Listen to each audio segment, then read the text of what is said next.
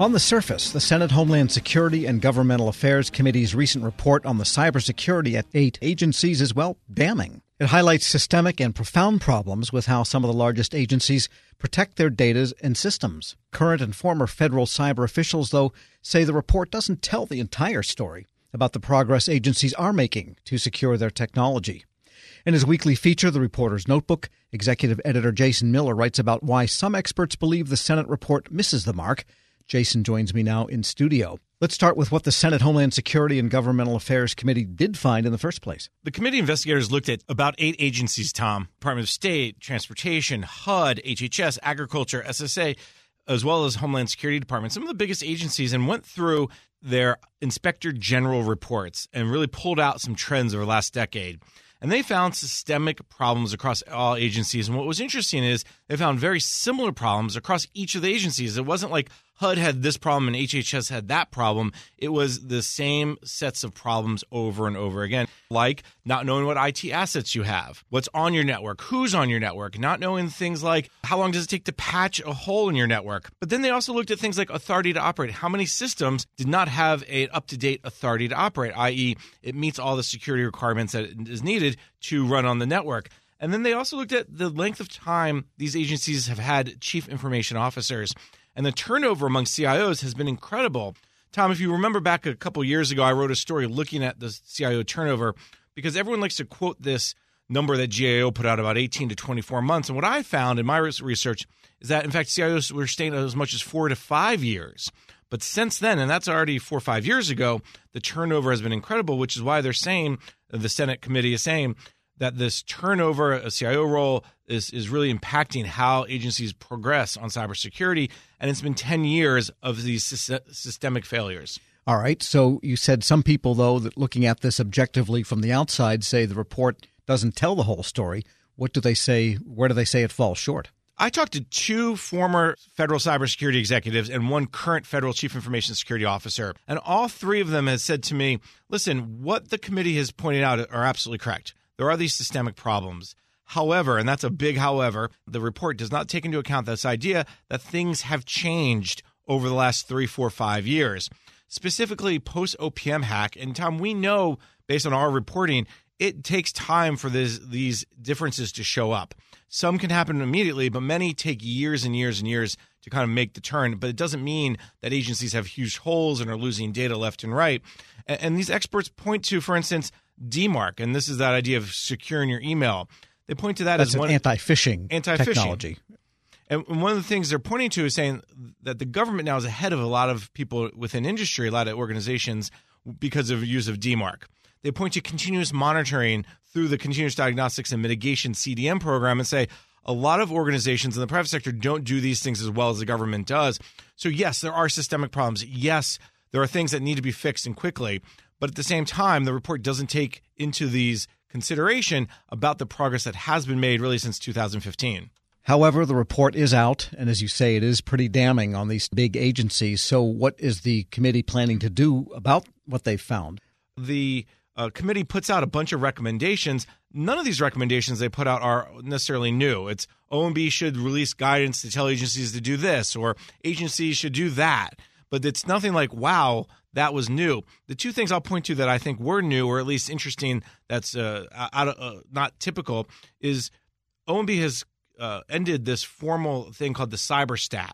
This is something from the Obama administration where they would bring people together around a cybersecurity issue, and you'd bring in the CIO, the CISO, but also the deputy secretary, the assistant secretary for management, the CFO, everyone who had a kind of a stake in it, and they'd solve the problem. And OMB ended this because they made it a little bit less formal. They made it more, if you will, ad hoc, and they were doing this through other methods, this idea of accountability and oversight. And so it's one area the committee is suggesting to bring back. The other thing is the committee wants some more accountability and transparency, saying let's put some of those recommendations that you have online in a transparency, in a dashboard, so we can track how you're meeting them, and so can the public. And they think a little bit of light will be some good disinfectant on meeting that. The experts I've talked to said, listen, those recommendations are fine. They're not sure CyberStat needs to come back the way the committee is suggesting it, but they're saying, what will the committee do next? How will they hold agencies accountable?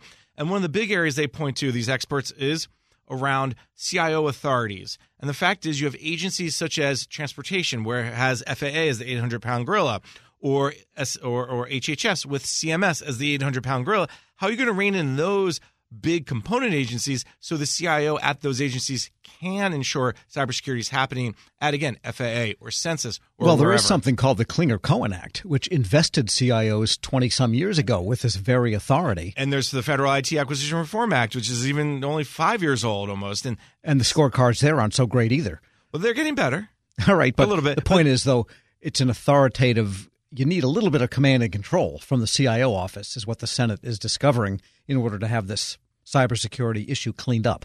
Exactly. And part of the problem is when you have these 800-pound gorillas who control their own budget, who are getting appropriations and really take a lot of time up, the Senate, the lawmakers have to come in and help out to say, hey, FAA, you will report to and listen to the transportation headquarters CIO. I guess this is an issue that happens in so many functions. Same thing with like human capital, where you have one really giant bureau, or in case of Homeland Security, you've got a lot of big bureaus, each one equal in weight, and all of them outweigh headquarters in that sense. And what the biggest complaint we've seen over the last, if you will, 15, 20 years, specifically around CIOs, but I think you could apply it to chief human capital officers as well, is, well, I tell them what to do and they don't listen, and what do I have? What kind of accountability, what kind of authority do I have to make them do something, especially if my deputy secretary can't get them to work to play nicely either.